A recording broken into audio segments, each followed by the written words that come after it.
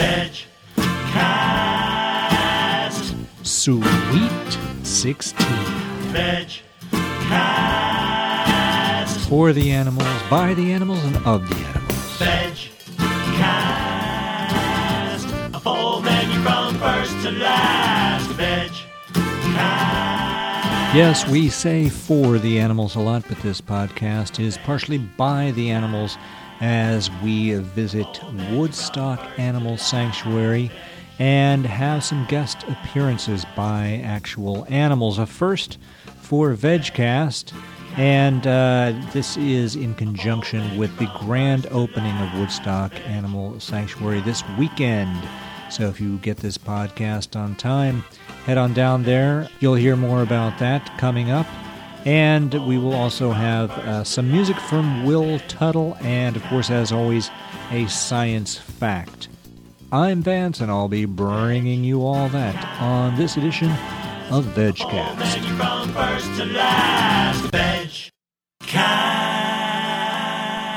Okay, I want to get to our trip to the Animal Sanctuary very quickly here, but just very briefly ripped from this week's headlines. Steve Irwin, the crocodile hunter, passed away after a freak accident with a stingray. And in one of the 5 different eulogies in the Philadelphia Inquirer one day this week, that was 5 in one day, somebody made the point that this was a Wire reporter, I don't remember who it was, but it made the rather obvious point that the appeal of Steve Irwin was always that it seemed like he was just inches away from death, that he liked to talk about the danger of these animals. And I just like to point out that much as we mourn the passing of any human being or any sentient being, there is a certain tragic irony in somebody who made his living and made his claim to fame off of finding animals and often mistreating animals, all, of course, in the name of conservation, who actually wound up getting killed by an animal that he was getting too close to and which turned out to actually be dangerous in a way that he perhaps hadn't expected, which is odd because just like Roy Horn, Steve Irwin once claimed that he had this incredible magical kind of rapport with animals, that he could tell what was going on with them and they could trust him and he could, make them behave and so forth.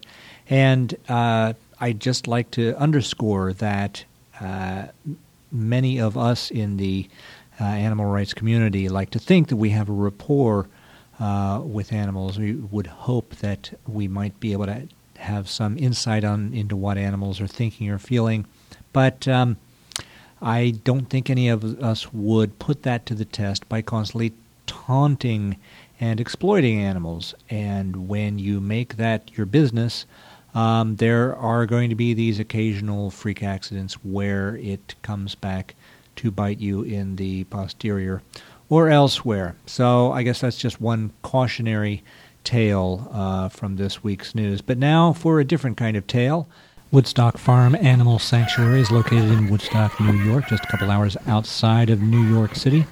And when we got there, Doug Abel came right out to show us around. We're just going to have a few snapshots, audio snapshots of our tour and meet some of the animals. Let's go to it. These actually, there was an abuse case the SPCA called us about. I think there were about 24 birds, and they were all the cutest little chicks for, about a month. And then they turn into this. So quickly. It goes from chick to something that looks like that very quickly. These guys actually came from Farm Sanctuary. We did a big swap with them. These would have been Thanksgiving dinner for 2005. Mm-hmm. They were part of they did a big rescue. There was a guy selling turkeys, kind of like a grow your own Thanksgiving dinner, and these guys were the runs. and I think they were just going to be killed or something. So they were able to get a bunch, and we had all these white meat birds here, and we had a bunch of males in here, a bunch of females. The males were starting to get big enough that they were giving the females a hard time. Right. Farm Sanctuary was having a similar problem with their turkeys. So we said, well, we'll take some of your male turkeys if you take some of our male white birds. Okay. We call these the Brooklyn birds because they all came from a rescue in Brooklyn. That is back and forth. Yeah, that's a guinea fowl, and he can fly. He'll do this all day, and at the end of the day, he'll fly. You can see where he's worn it down.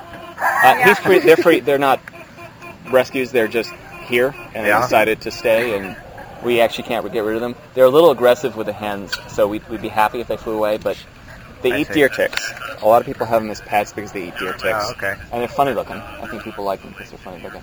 And they panic a lot. There's a lot of panicking going on. So, what is he doing? Getting exercise? no, he wants to go back home. He's got a brother in there, and he flies out, and then he spends the rest of the day going back and forth, wanting to get back in. And at the end of the day, he flies back in. So, I would say people say chickens are dumb. I say chickens are smart.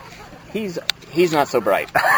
He's not the sharpest knife in the drawer. Hey. But, butter knives can't cut you. I know. I hope you heard the turkeys laughing there at the expense of the guinea fowl, and predictably, you'll hear them laugh again when Doug again makes fun of the guinea fowl after he had to actually go over and convince the bird that it was able to fly over the fence. This is how it happened. They have.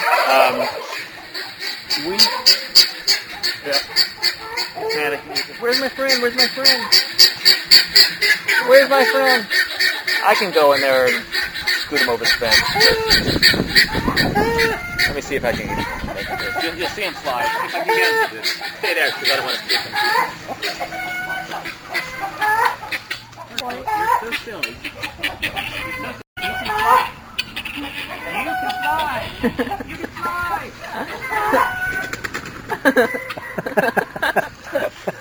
I swear to you, he can fly. He's like, he's gone onto our roof. I mean, they know how to do it. I don't know why he's got a spatial difficulty. Anyway, the moral of the story And now he goes walking away from it. I know, and he'll do it again. He'll fly, I bet you in an hour. By the time we're done with the tour, he'll probably be back over there like, ooh, how did this happen? Ooh.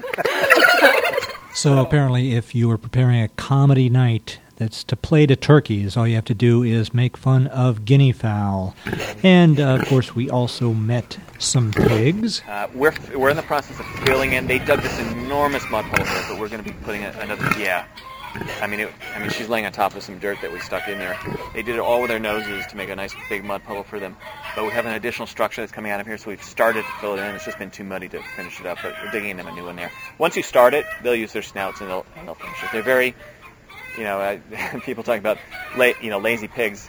They're very industrious when it comes to being lazy. So if they want a nice mud puddle to lay in, they'll work really, really hard, and then for years to come, they just hang out, and that's that.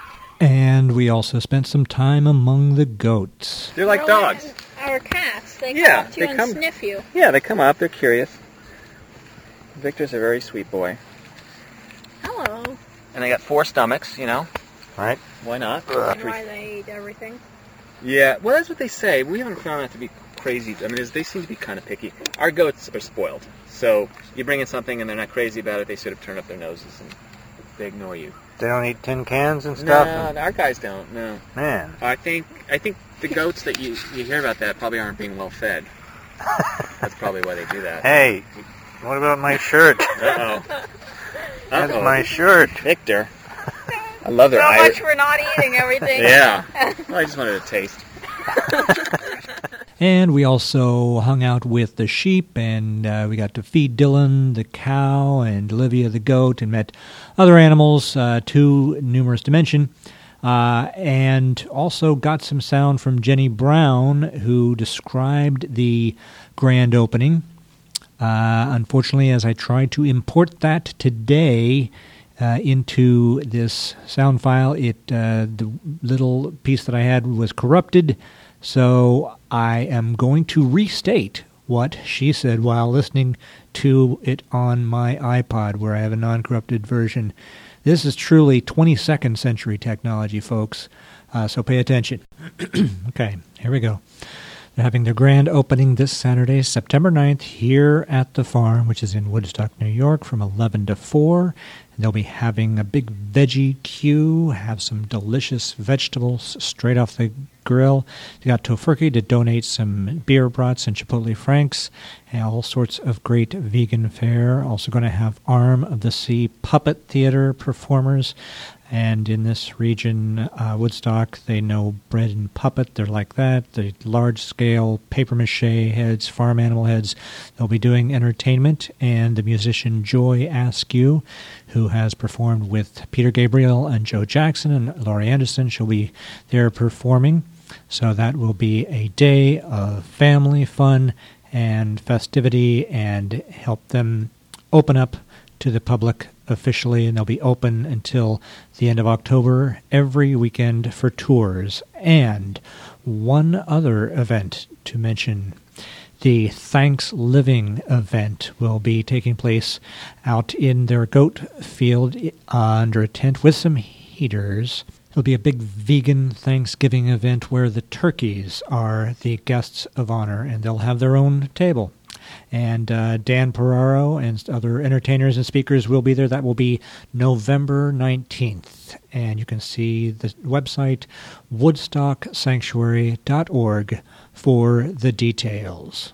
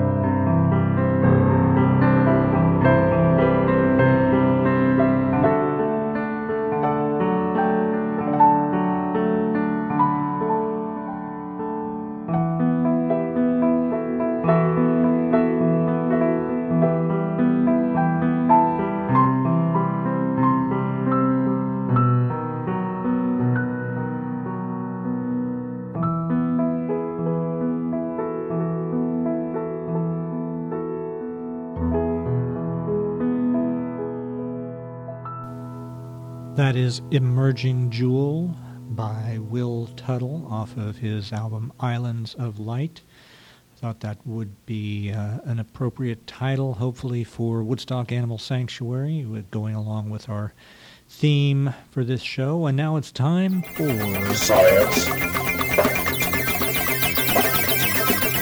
Okay, today's science fact, we're going to keep it short and sweet and try to get this wrapped up. Processed meats tied to stomach cancer. Eating more processed meats such as bacon, sausage, and smoked ham increases the risk of stomach cancer, Swedish scientists say. A review of 15 studies showed the risk of developing stomach cancer rose by 15 to 38% if consumption of processed meats increased by 1 ounce per day, the Karolinska Institute said in a statement. Stomach cancer accounts for nearly 1/10 of total deaths from cancer, the Institute said, and the research published in the Journal of the National Cancer Institute collated studies covering over 4,000 individuals between 1966 and 2006 and showed unequivocal results, the Institute said.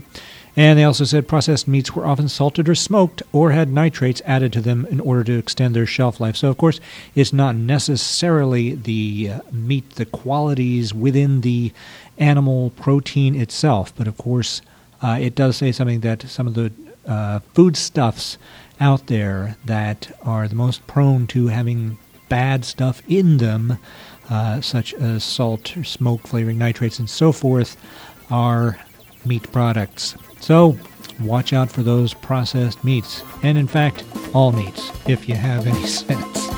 Science fact. Okay, that's going to do it for this edition of VegCast. Hope you enjoyed our little trip to Woodstock, our audio snapshots, and you can get your own there this weekend. And please do check that out. If you don't live anywhere near there, obviously you're not going to make that trip, but it is just a couple hours outside New York City, close to northern Pennsylvania, close to Connecticut, and so forth. And you might know somebody in New York that you could alert to the grand opening this weekend, or perhaps you'll be in the area on November 19th for the Thanksgiving event. And if neither of those are the case, consider sending them a donation so they can keep this going. Farm animal sanctuaries do provide great service, and it's not an easy thing that they do, and we're going to be doing more reporting on that in the next VegCast, a little more of the academic perspective, I guess, after getting the facts on the ground, as they say. So until that point, thanks for downloading VegCast, and if you're not a subscriber, please consider subscribing via iTunes or elsewhere, and until next VegCast, which will hopefully be out by the end of September. I'll see you then, and get out there and live like you mean it.